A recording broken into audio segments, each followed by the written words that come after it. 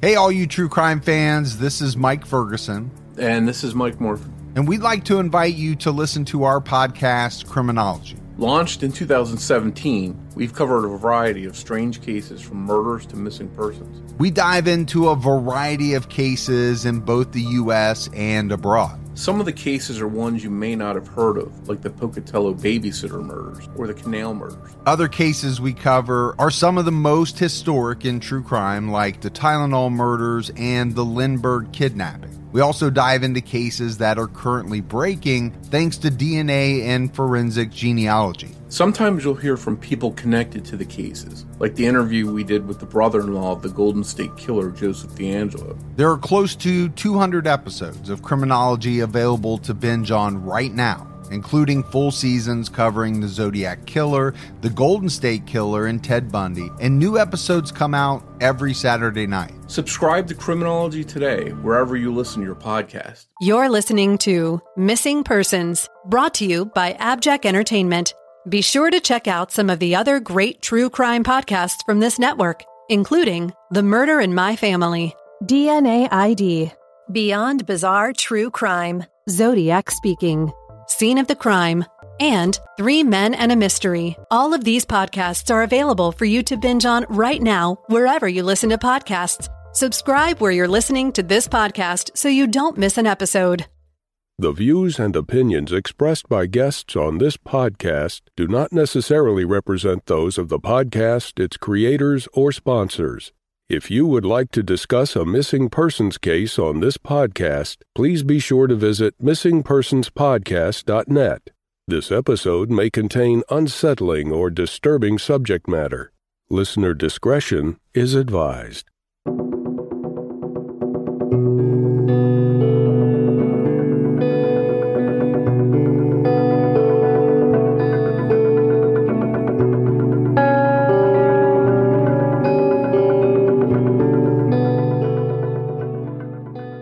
Welcome to Missing Persons, a podcast dedicated to spreading the word about people who have vanished under mysterious or unexplained circumstances, and the family members who are looking for answers. I'm Jess Betancourt. And I'm Mike Morford. Together we created this podcast to help give a voice to people who continue to search for their missing loved ones, in some cases even after decades have gone by. In each episode, you'll hear from Jess giving listeners the backstory and the basic facts of the disappearance. Then Mike will speak with someone who's intimately connected to the missing person, and his guest will share their story with us. Please stay tuned at the conclusion of this episode to hear about our Patreon program and our commitment to help find people who have gone missing. We'll also share with you where you can find more information and how you can join our team and help our efforts. You'll get recommendations for other podcasts we think you'll enjoy, and more. So sit back and enjoy this episode, and who knows, maybe you can help us find someone who's missing. Episode 47, Robert Deshawn Childers. Robert Deshawn Childers, who went by Sean, was born on September 11th, 1965. In 2016, he was divorced, 51 years old, and living in the Cloverdale area of Florence, Alabama, with a man named David Nix. Sean had inherited a house from his father, but it had been sold in a tax sale, and Sean was forced to move out. This was a few months before he vanished. The ownership of the home was the subject of an ongoing legal dispute, and a hearing was scheduled to address the property rights when Sean disappeared. Sean had moved in with his sister Brenda and her boyfriend, Nix, but his sister was sent to prison, and Sean and David Nix ended up living in the house together. Sean was reported missing on Monday, September 19, 2016, by his roommate, David Nix. Nix told the following story. On September 17th, a Saturday, the two men were on the porch of the house they shared, listening to nighttime college football games on the radio. This was sometime between 9 and 12 p.m. At halftime during one of the games, Sean went inside and took a shower. He dressed in his nicest clothes. Here is a quote from Nix.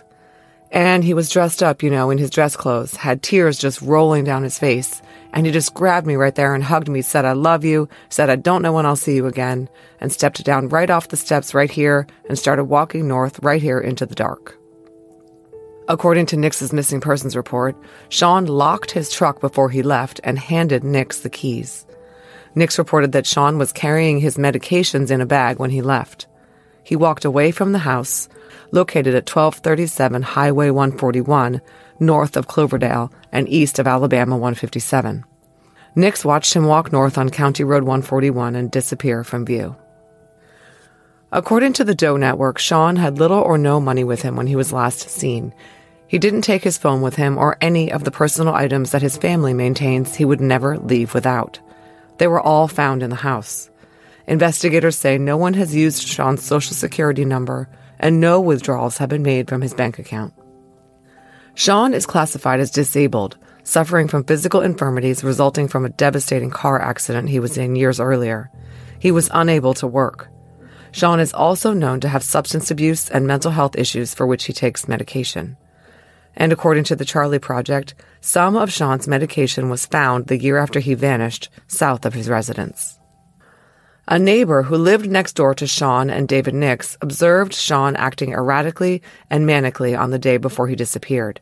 He was acting paranoid and scared, and even tried to get into the neighbor's window. On the night when Sean was last seen, the neighbor saw Sean running around in the dark with no shirt on, using a flashlight to look for DEA agents. He was sweating and extremely agitated and said repeatedly, "They are after me, they are after me." It has also been reported that Nix and Sean did not get along and had physical altercations in the past. The family has learned that Nix was violent and abusive toward Sean and had severely injured him in the recent past. The neighbor had witnessed this on one occasion. Sean was passive and unable to fight back. On the night when Sean was acting strange, the neighbor said that Nix was visibly irritated by Sean's behavior. David Nix is now deceased. He always denied that he harmed Sean, saying, quote, No, I sure didn't. Sometimes he was hard to get along with, but I didn't do nothing like that." But Sean's family is skeptical of Nix's story that Sean walked away down the road. Sean was unable to walk much of anywhere because of his disabilities. When he did walk, it was with a severe limp and he was in pain. Why would he have walked away, the family questions, when his truck was parked right there? Furthermore, the family maintains that the clothing Nix described Sean wearing when he allegedly left the house was later found in the house. His pain medication was also found in the house after he vanished. And the house had recently been scoured clean with bleach when the police searched it. Although the family is highly suspicious of David Nix, they are also concerned about Sean's mental health. He was very depressed and was known to have substance addiction problems. But nothing adds up to him leaving and taking his own life, and the inconsistencies in David Nix's stories are too significant to ignore. The Lauderdale County Sheriff's Office has conducted searches for Sean. This from News 19. "We have used cadaver dogs around his home. They did not alert on anything around his home. We've tried tracking dogs. We've had our mounted posse out. As of yet, there's no trace of Mr. Childers, and to be honest with you, we have no idea where he may have walked off to." This from Brad Potts, Lauderdale County Sheriff's investigator. Civilian volunteer searches have been conducted as well, to no avail. Sean Childers has brown hair and blue eyes. He is 6'2" and weighs around 240 pounds, although the family believes he has lost a lot of weight recently. He has a fused neck cervical vertebrae, a scar that runs down the back of his neck, scars from surgery and an ostomy, and walks with a limp. If you have seen Sean or know where he is, please call the Lauderdale County Sheriff's Office at 256-760-5757. Mike Morford sat down with Sean's family, his brother David, sister-in-law Carol, and ex-wife Lisa to talk about Sean's case. That conversation is coming up after a word from our sponsors.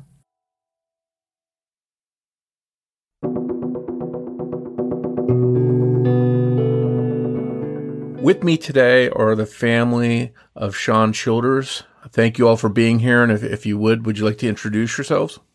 Sure. I'm Carol Childers. Sean is my brother-in-law. We're the same age, 1965. And I have, I guess, really championed the case because I sit in front of a computer all day and have nothing else to do. And I'm married to his one and only brother, David Wayne. Go ahead. Ladies first, Lisa. Go ahead. Okay. My name is Lisa Eaton, and I was married to Sean Childers at one time. I'm his brother, David Wayne Childers. I'm a Little Shell Chippewa Indian, and I want to find my brother.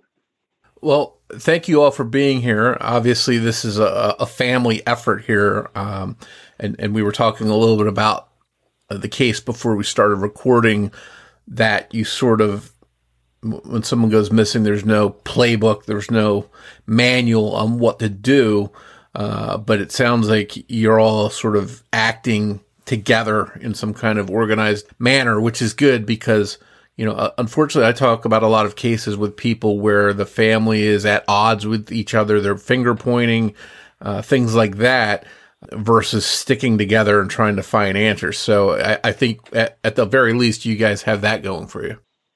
Yeah, there are others. David and Sean Howard, they have 4 sisters, and they live over in Alabama. 3 of them do, and 1 lives here.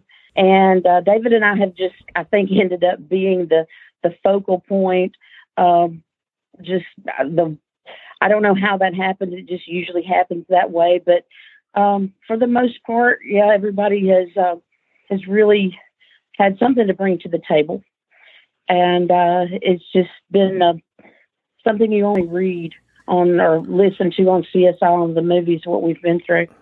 Just don't believe this will happen to you, because, and here we say again, my brother wasn't a saint, but he don't deserve this. And I'll do anything. I guess you call it closure. And he is my brother. Yeah. And just a little bit of background information. Tell us a little bit about Sean, and his full name, just correct me if I'm wrong, is Robert Deshaun Childers. He went by Sean. Right. Tell us a little bit about his life, what was going on in his life at the time. I know you mentioned he wasn't a saint, but he didn't deserve, to go missing without any clues. But can you sort of walk us through that time right before he went missing, where things were in his life? Sure. Sean was a gentle giant, big guy, and he loved life. He just didn't cope real well, and that 2015 was sort of a pivotal point in all of our lives. David and Sean's dad, my father-in-law, he passed away in March of 22nd, and Sean lived in his house out in Cloverdale, and Dave had moved into town, into Florence. And Sean they were in a battle, Dave and Sean, to keep the little home that Dave had. It had been sold in a tax sale. So Sean was struggling. He had some health issues. He was disabled, but he was just struggling to get through that court thing. Mr. Dave wasn't in the best of health. And so I think he kind of felt like it lied in his lap to make this work.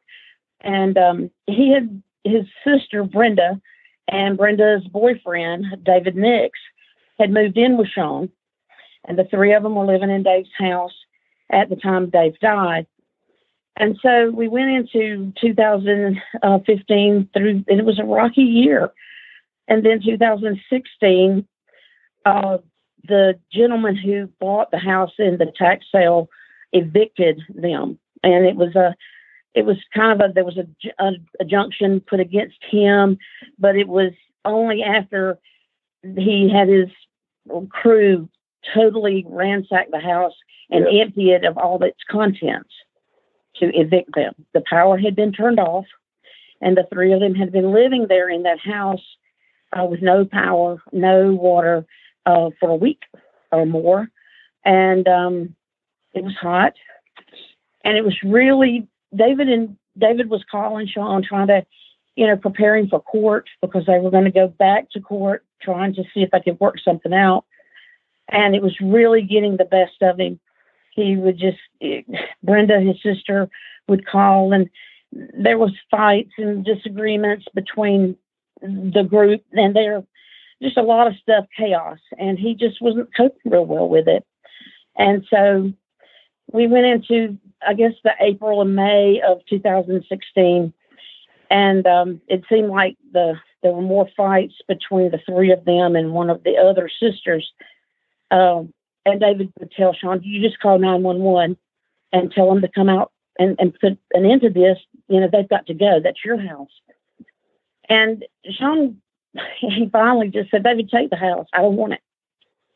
So we went into July, and he had gone to court, and it was hard. And we couldn't go over there and get him, and he was really having to stand up. He had been in the news where the house was in this court issue, whatever, with Mr. Darby. And we ended up at August 21st, I think, was the last conversation I had with Sean. And the marshals had come to arrest him because he had a bench warrant. And I called, David called me. He said, call Sean, something's happened. And I called him, and he said, I don't know, Carol, I don't know what this is. I think I've got a warrant. I didn't know this.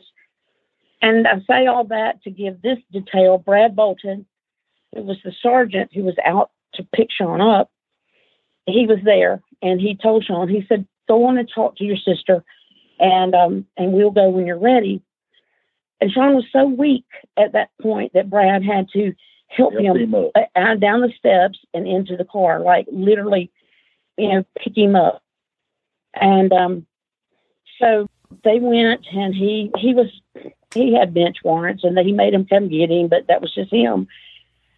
That afternoon, he called me and said, well, I'm out, I'm back. And he was sober. We had the greatest conversation, and he just said, I've got to get my life together, and I just can't stand this fighting out here. He said, every time I turn around, there's fighting and fighting. And if I could, just because you mentioned it, and I was curious because it was some of what was reported. You mentioned that your brother was an alcoholic, that he was also disabled. Can you elaborate on that? Did he have an illness, or was he injured through work, or what? He had that. I can't remember what year it was because I'm not good with keeping up. I have a problem with time. But anyhow, I think it was 94. He had a wreck and broke his neck like Christopher Reeves. But Sean went to Sims Murphy here in Memphis, and they patched him back together. And that, when I went and got Sean out of the hospital, the doctors told me he's going to have to be careful for the rest of his life because the right lick to his head will kill him. Sean had 2 3-inch screws in his neck. And a bunch of wire where they wired them vertebrae back together. Now, Sean got around good, but it got to the point where he couldn't hold a job. Anyhow, he was disabled. And a lot of pain medicine. He went through pain management. And so that left him, he had liver issues, and he also had a bad knee. Yes. And Sean never went anywhere without this knee brace that he had lost. Gosh, Lisa, you remember he had lost weight. Just he was skin and bones. By his health had declined a lot. Yeah, a lot. Physical toll. It seems like it wore on him, and then you have the fact that he's disabled. He's has the alcoholism, and then he's got this. The fighting about the property, and it seems like he was get discouraged. Would you say that he was depressed or anything like that at the time he went missing? Very. I'd say so. Yes, I'd say possibly because it was, and something I didn't know, and I guess this is my stupidity. I didn't know he was disabled, and I had no clue that you could take somebody's house when they were disabled. But different places, and I'm learning a lot now. You can go ahead. And sometimes that happens. Sean wasn't aware that his dad's taxes had not been paid, and so he lost the house for $600. This elderly gentleman who buys up property over there bought it for $600 and was going to evict him. He did, and he did. Oh, wow. So that that had to be very tough.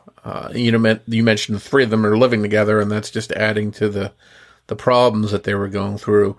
Let's go back if we can to the day when it seems he disappeared, September 17th, 2016. How did things unfold that day, and how did you all discover that he was missing? That's a good question, because we were not contacted by anybody until we received a call from David Nix on the 20th, which would have been that Tuesday, wasn't it, Lisa? The Tuesday, Monday was when he filed the report. He drove into Florence and wrote a report out to Sergeant Bolton.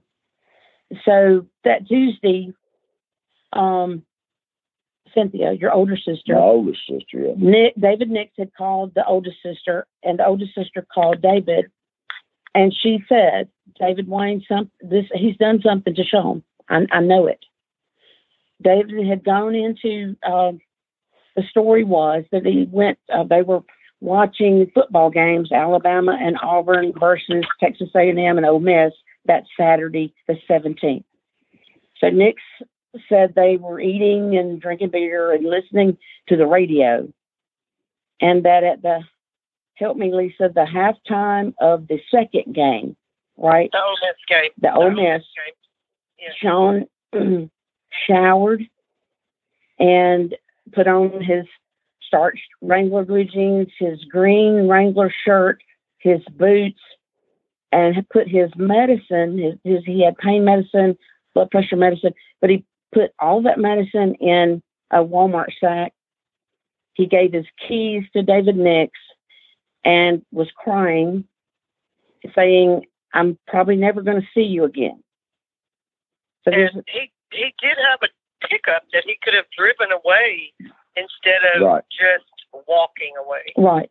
And Nick said he walked away, and it was like around dusk, north on County Road 141.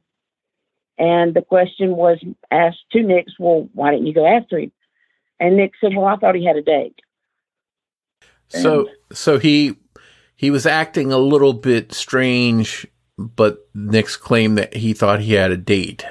Sort of seemed to not add up to each other. Yeah, the strange part was the night before, it was evident from what the neighbors say that he had been either doing a lot of drugs, he was seeing people hallucinating, running around, and then that day he was sweaty and just having some real mental problems. And then for him to sober up to the point that he would shower, put on his Ariat boots, his Wrangler blue jeans, his green shirt, but he didn't, as Sean would do, and anybody who knew him, Sean didn't put his belt on and his trophy belt buckle. He didn't take his Listerine or his brush with him. He left his phone and just walked away. And we knew that just wasn't true. I mean, Sean couldn't walk very far because he had his knee operated on, and anyhow it helped, but he was extremely crippled. And when somebody told me that he walked away, I said, "There's no way he can walk away. He can't." He almost in a wheelchair because of his health. But anyhow, that was the story that was reported to Lauderdale County Sheriff's Department. And just to back up for 1 second, just to clarify something, you had mentioned that the power had been cut off, but now they were watching the football game. Just out of curiosity, was it turned back on to watch the game? The neighbors ran an extension cord for them. Gotcha. And they were able to have a crock pot, a fan, and a radio. Okay. And this area, for listeners, if you can explain, is this like a rural area? Is this someplace where there's a lot of stores and a lot of people that would have seen him?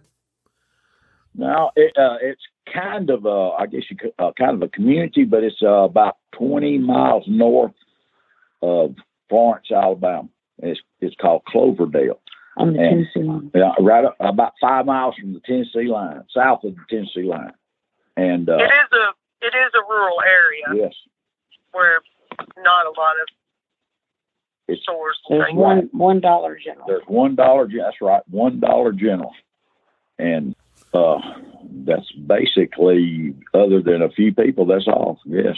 Okay, so it's not like a place where every, so often there's a different business or a different place where he could have been seen moving around. Yeah. No. Wow. And you mentioned that there were some reports that Sean was yelling or maybe acting a little bit weird, maybe talking to people that weren't there. Had he ever had any kind of delusions or paranoia or anything like that in his past? Not when he was not under the influence of something chemically,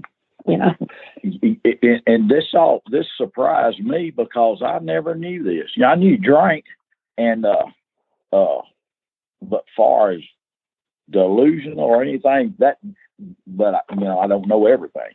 From Nick's explanation to us, the Friday night before, he had tried to climb through the window of the people who lived next door.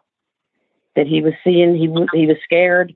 He was seeing people under a bird feeder, and they were really having to kind of rein him in. And then Saturday, I guess it all took place again. But then all of a sudden, he decided he was going to leave. I'm just curious, was there a reason that they didn't reach out to family and say, hey, he's having some kind of breakdown or he's seeing things or anything? I'm glad you asked. Yeah. I'm glad you asked. David Nix, he was a type person, he likes to be the go-to guy. And David's sister, Brenda, was in jail during this time. So it's just Sean and Nix living there together. And somehow the sheriff's department was given the idea that Sean had no family. Nix told them and other people that he was being paid to live with Sean to make sure that he took his medicine and went to the doctor's office and ate and those type things. And that really nobody cared about him. His family didn't. That Nix was all Sean had, which that was not true, because at least a year before that, before their dad died, he explicitly told the three kids that lived there at one time or another that Nix had to go, that he was violent, that he had to go. But when you're in a situation and you have three, let's just say, addicts, and money takes place, and they weren't. It would be easier to let him stay than to make him go. What I had a hard time with after I found this out was law enforcement listening to a person tell them that Sean had no family, and then after we contacted him, they still would not acknowledge that we were his family. And I don't want to bash law enforcement because we need them. We got to have them.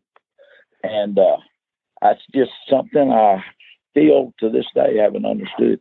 That was probably the most bewildering thing, Mike, that, we were getting information. David Nix was calling us to tell us about the searches and when things were going to happen, and that the sheriff had stopped by. And so we contacted the lieutenant who was the lead on the case. And it was strange because he was sort of like, well, who are you? And we said, Sean wasn't able to walk off. Well, how do you know? And at one time it hit the media that this indigent guy a picture was captured on a deer cam. And so the investigator called David and said, I'm going to send you a picture. Is this your brother? So David looked at the picture, and we're 4 hours away from Florence. And David looked at the picture and he told Lieutenant Potts, he said, no, that's not my brother. And Potts said, well, when's the last time you saw him? I told him. I was there the day they brought him home from the hospital. I know exactly what he looks like. That is not him. well, you haven't seen him in 10 years. I said, yes, I have. I said, I know what he looks like. That's not him. And be dadgum, they put it on the news that they had found my brother with, and that same picture that I said wasn't my brother. But like I said, I don't want to talk bad about anybody. Yeah. They quickly retracted the media alert that he was not found. Oh. But I think that stemmed from David Nix making everyone in that community and law enforcement officers believe that he was all that Sean had, and that he was Sean's caretaker, and that none of us really existed except for his sister Brenda that David Nix lived with at one time. But I think that they didn't believe us. They didn't believe David Wayne, and they didn't want to cooperate with us. And I'm like, David Wayne, I'm not bashing the law enforcement, but they did not want to cooperate with us at first because David Nix said he walked away. David Nix said, oh, he does this on occasion, he'll be back. And they didn't believe anything that we said about, no, we know he would not walk away. We know his mannerisms, even though we hadn't seen him in 6 months or a year. We still knew how he acted in everyday life, and we knew it was not normal for him to do the things they were saying. Sure. But, and you mentioned David Nix. A lot of this hinges upon what he told police. I want to just clarify too a little bit about the timing, because I've seen different times mentioned. I know in one statement Nix said that Sean left around 7:30, but the Doe Network and a few other sites mention as him leaving between 9 and midnight. And also the neighbor mentioned that Sean left at around 11:30. So do we have a real timing that night, a real something that's reliable? Well, that's what's bewildering. Again, the neighbor, David and I traveled over there the week after the report was filed, and we just went. David knew the neighbors, and we sat on the porch, and I asked the lady, I said, you know, I know that you guys have just had to deal with a lot here, just from what we've heard on the phone, and I appreciate anything that you've done. And I said, what happened? And she immediately said, I don't think he's telling the truth. David Nix is not telling the truth. And I said, well, all we want you to do is just tell the truth. And she said, well, he says he walked away, but I came out at about 9:30 to let my dog out.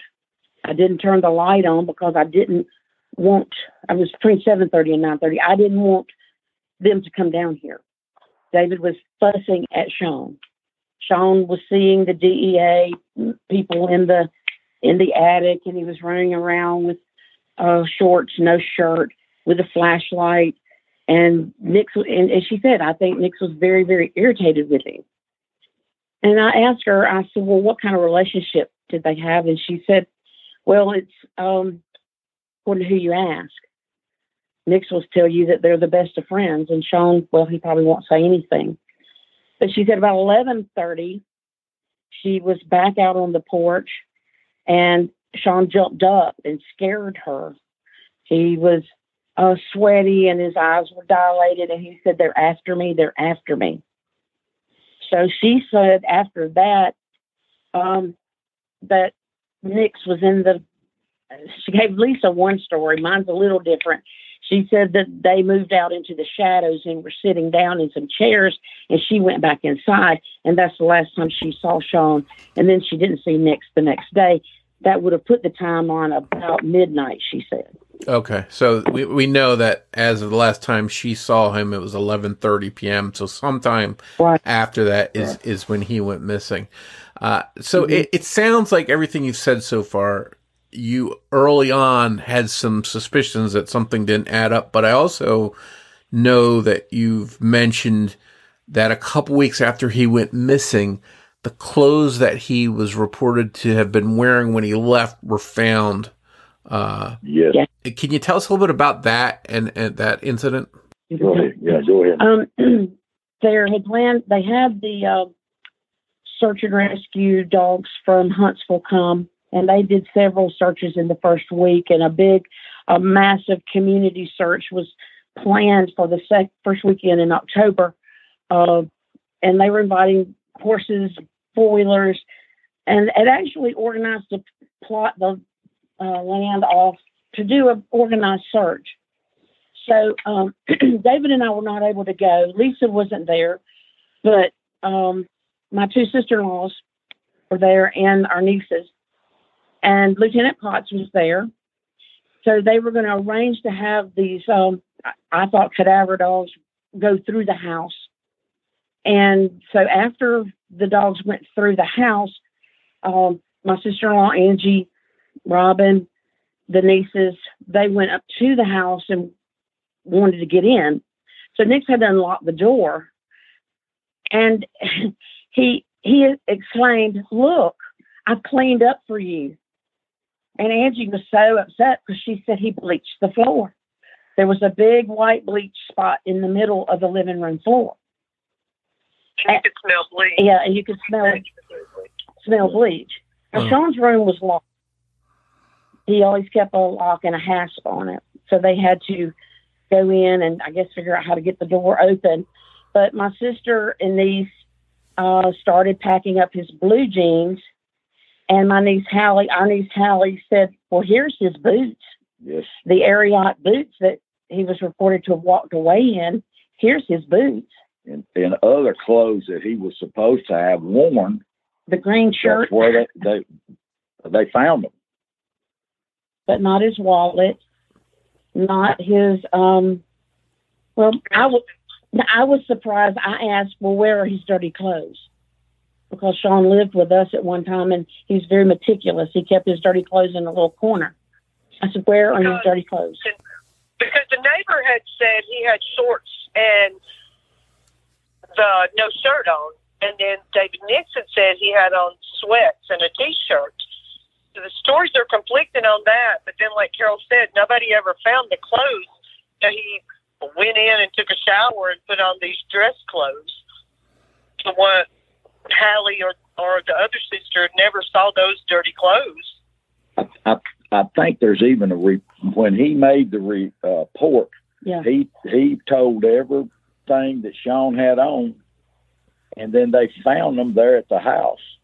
Plus, Lieutenant Potts, anyhow, he was there and when they had the search, and it just totally surprised me when David Nick said, "I knew y'all were coming, so I cleaned up."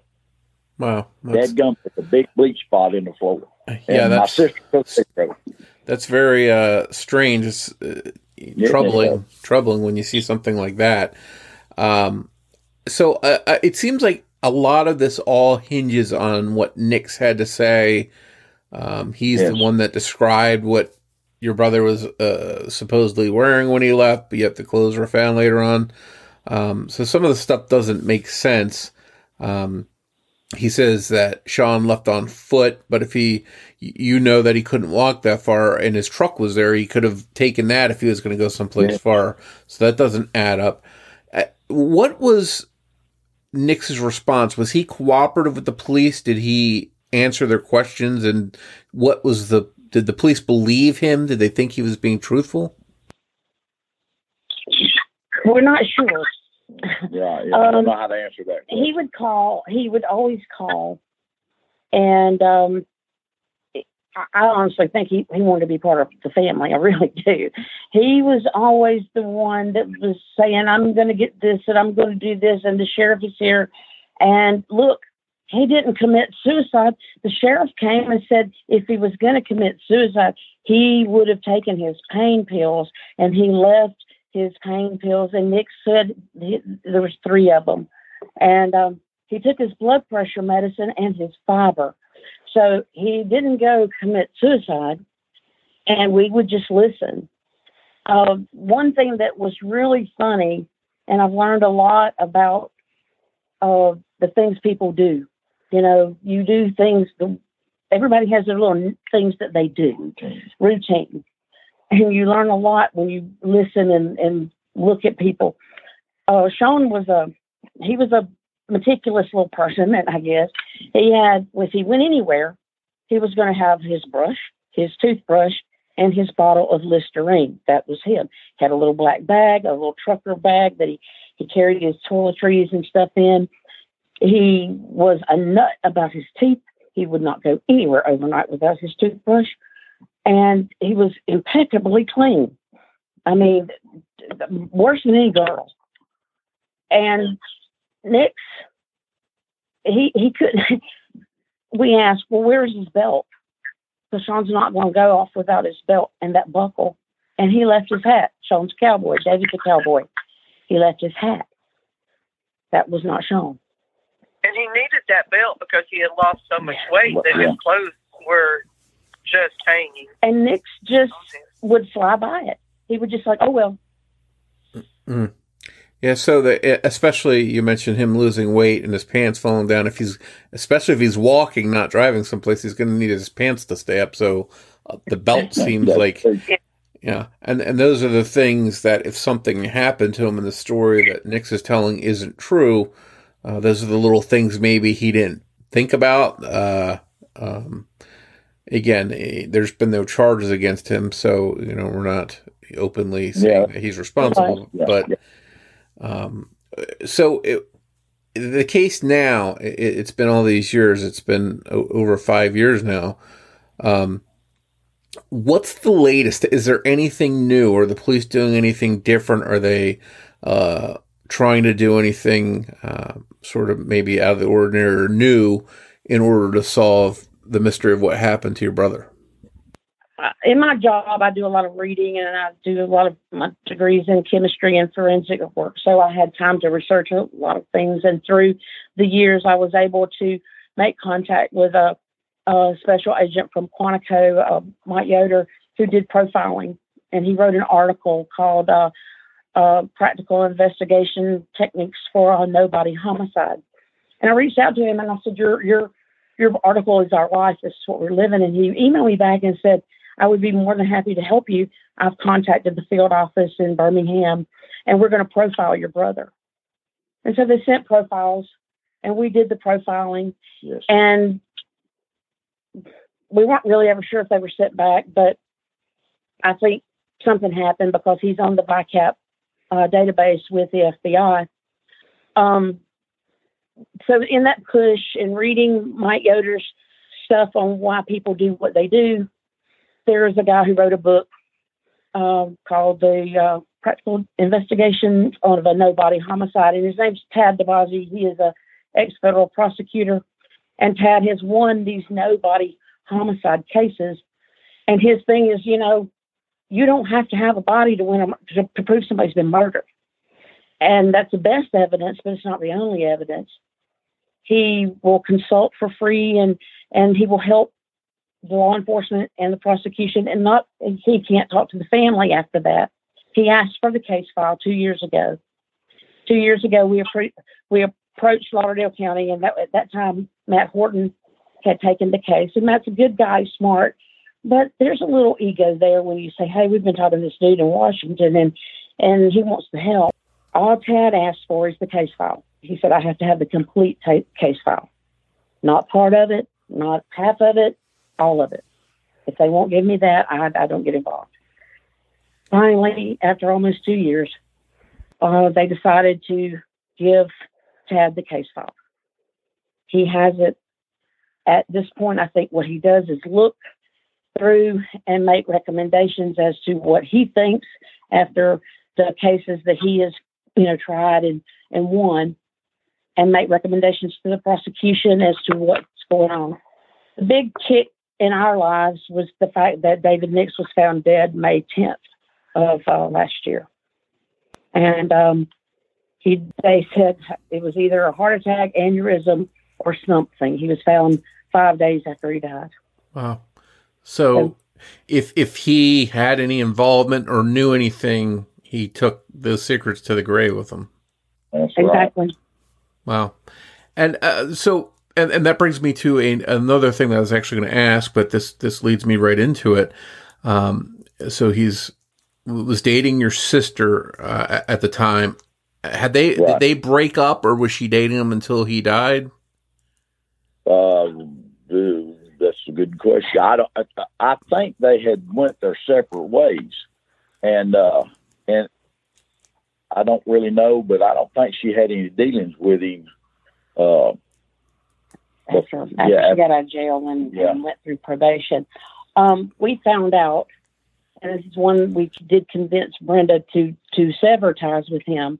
As David and I sat on the porch that afternoon in September with the neighbors, and we asked about their relationship, and they said, the only thing, Sean would never fight back. Nix would just beat him, and he would never fight back. And we had no idea. And it was so sad because they said, you don't know what happened to your brother. No. David Nix stomped his head in and crushed his eye socket. Wow. And no one ever told. We never knew. We never knew this. That was 6 months before he went missing. After that, we found out that he had really, really abused Brenda. And that makes you heartsick when when you're your family, but you don't know those details. And I think they just didn't want to tell us. Sure. They told David's older sister, Sean, fell off of a lawnmower. Oh, wow. And but not only did he beat Sean and Brenda, but Brenda also knew that David Nix was being mean to Sean. Yeah. And I guess she was so scared of him that she never told David Wayne or the other sisters that he was beating Sean, because I guess he beat her. And so she's to the point where she's scared to tell it for fear of what he might do to her. Well, and that brings me to another good point. Now that he's gone, he's not a threat to her. What are the chances that Brenda would share anything else that she might know, or things she was afraid to talk about that might hold some of the answers? Has she been open or talkative or willing to share anything? I'll let you answer that one. Brenda, I don't know. I think Brenda suffers from so much PTSD, and I do think that she is embarrassed, and I think that she's really ashamed of their lifestyle at that point in time. I called the EMA one day and said, can I ask about 911 records? Oh, yeah. And they said, oh, well, we keep them for 3 years. And so I thought maybe I could get the numbers off the 911 records and show them to Brenda and see maybe if we could see who and what was kind of going on. But they're not public record in the state of Alabama. We'd have had to have a warrant. But the lady told me that from April 1st of 2016 through the end, through August, Brenda went to jail in June, but that there were numerous 911 calls out to that address. And I asked Brenda, I said, well, what would happen? And she said, well, it was just we would fight or somebody would be into it. Sean would be drinking and would call 911. But David Nix always went out to talk to the sheriff's deputies. And the neighbors knew, but I think they were just afraid of the man.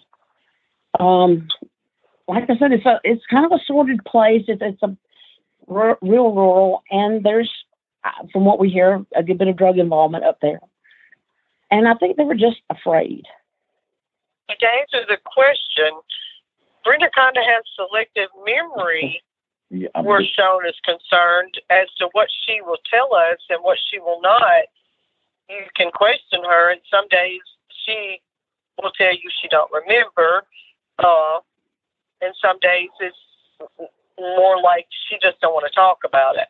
Thank you, Lisa. So she has not really, I'm not bashing her. She lived a bad life like Sean did. Yeah. But she has, I'm sure she knows a lot more than she has told us, but I don't think she actually had any involvement in Sean's death as his actual death. I mean, she did know that he was getting beat up on a daily basis.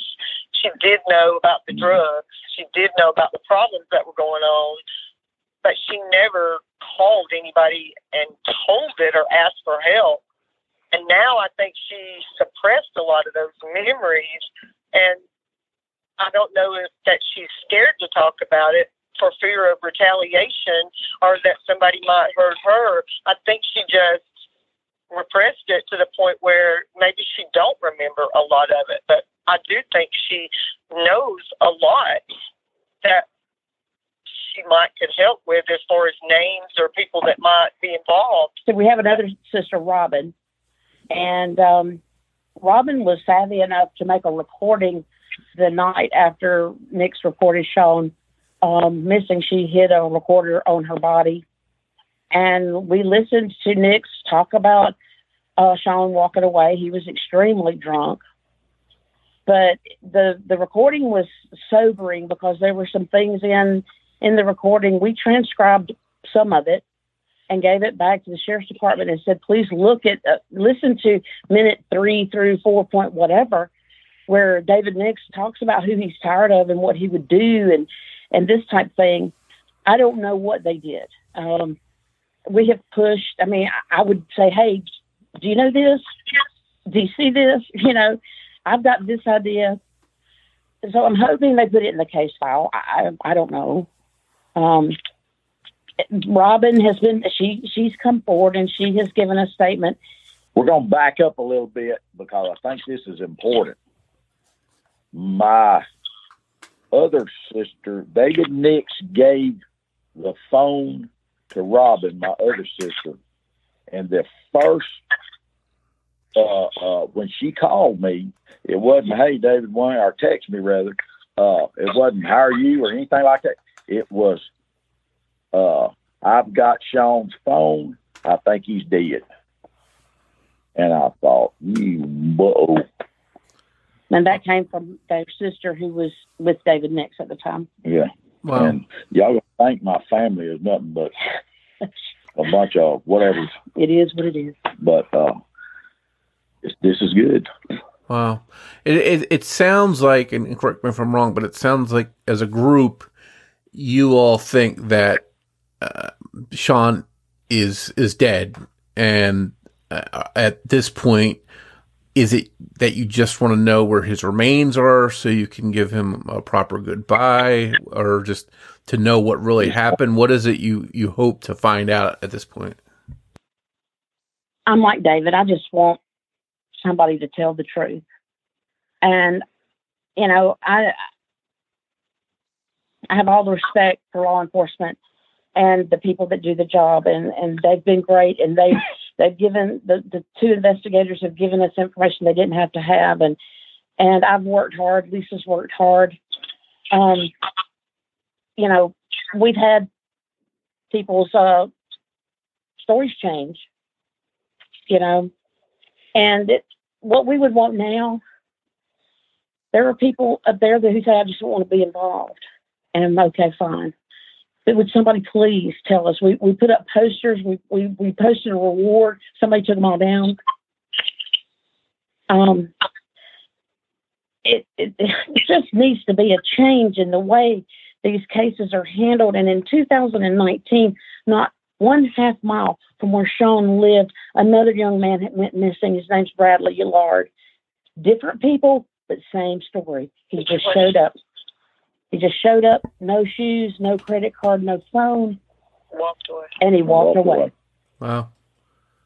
Well, so it sounds like answers are the most important thing in getting some kind of, I don't know if there's such thing as closure, but just to have some finality. Mike, I just appreciate this. We appreciate this. Oh, gosh, yeah. I wrote the Attorney General, not that I know that will ever do anything, but the fact that, I mean, Sean's on NamUs, and, you know, the fact that 2,300 people go missing like every day, you know, and you've got more volunteers providing support, I think, than maybe you have law enforcement to handle the case. And what we ran into, the one thing that was said is, you know, if the first 72 hours after someone goes missing is the most critical time, then why do we wait a week to go out and talk? You know, doesn't it make sense? And I asked this of, our investigators, doesn't it make sense that you would investigate a missing person, even if it's redundant and you have to do the same paperwork as a homicide, and collect evidence, take pictures, look around, instead of waiting 6 months after a really tired family has begged you to look, and then, I think something did happen.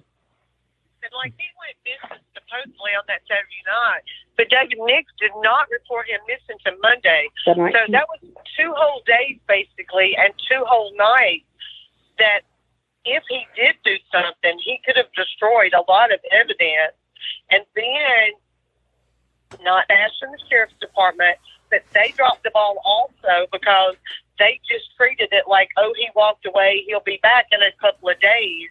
There's a 7 to 10 day period there that there was more evidence lost or more anything that was in the house that could have been swabbed or luminoled or any kind of evidence that could have been gotten from the house. Well, there's another 7 to 10 days there that evidence was lost. And I'm like, Carol, yeah, anybody can walk away and anybody can disappear, but why not treat it like, wow, let's just think something happened to him. And how much more does it cost, or how much more paperwork or effort do you have to put into investigating it as something happened from the get-go instead of, oh, he just walked away, he'll be back. Yeah.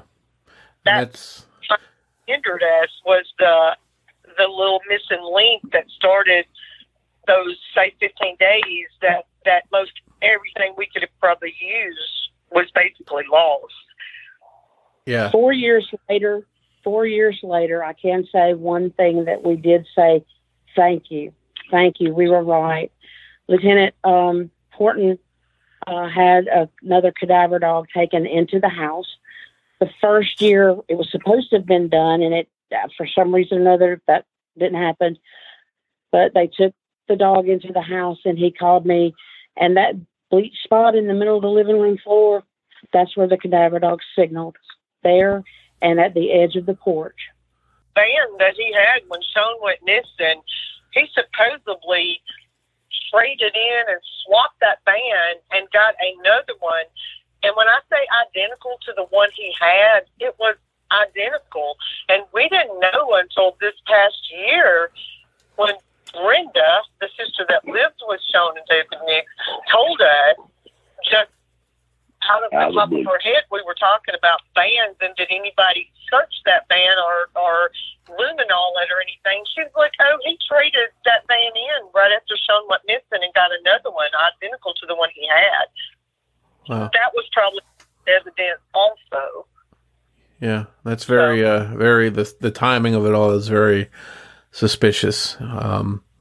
It sounds very frustrating for you all to go through, and I can obviously hear how concerned you were and wanting the truth to come out. And I hope that if someone out there listening knows anything, they'll do the right thing and come forward so that you all can find out once and for all what really happened.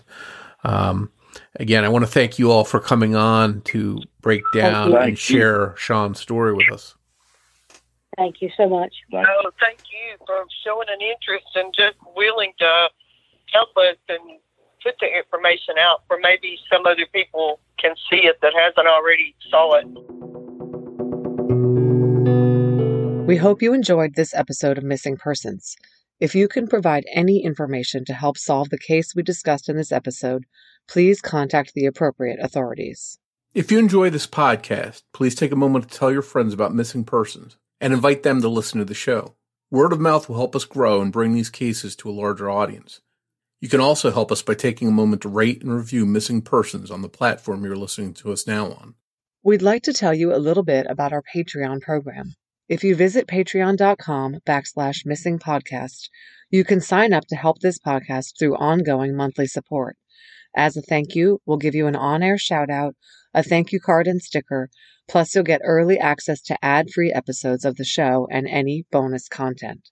Your Patreon support also goes towards helping the missing, because every dollar that we earn through Patreon will be split with charlieproject.org, the wonderful website that's been sharing information about so many missing persons cases for years. We hope you'll consider supporting the show. Just a reminder that new episodes of Missing Persons air every other Saturday.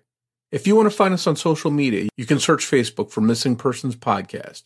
And we're also on Twitter with the handle @missing_pod. And of course, you can find us on our website, missingpersonspodcast.net. As we wrap up this episode, we'd like to play a preview of a true crime podcast we think you'll like. It's called Active Shooter. Be sure to give it a listen. On behalf of Jess Betancourt, this is Mike Morford saying thanks, and we'll see you next time on Missing Persons. We have an active shooter. We have an active shooter inside the fairgrounds.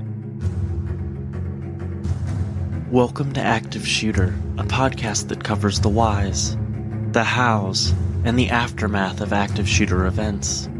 We will delve into the lives interrupted by domestic terrorists.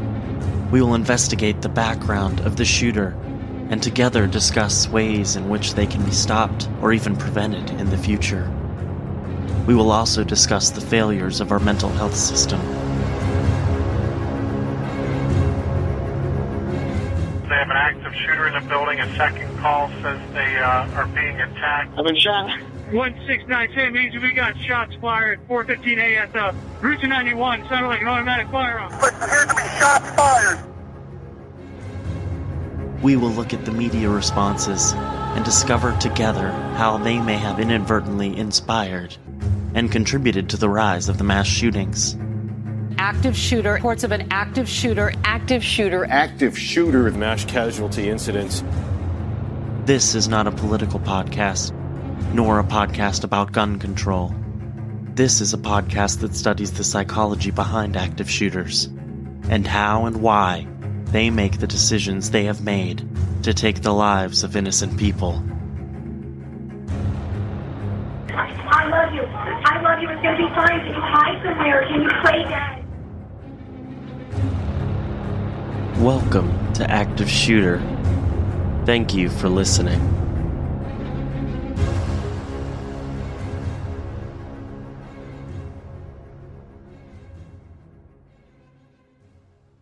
Missing Persons is produced under the name Abjack Entertainment by Mike Morford and Jessica Betancourt. It's hosted by Mike Morford and Jessica Betancourt, with writing and research by Jessica Betancourt and editing by Mike Morford. Be sure to listen every other Saturday for an all-new episode of Missing Persons.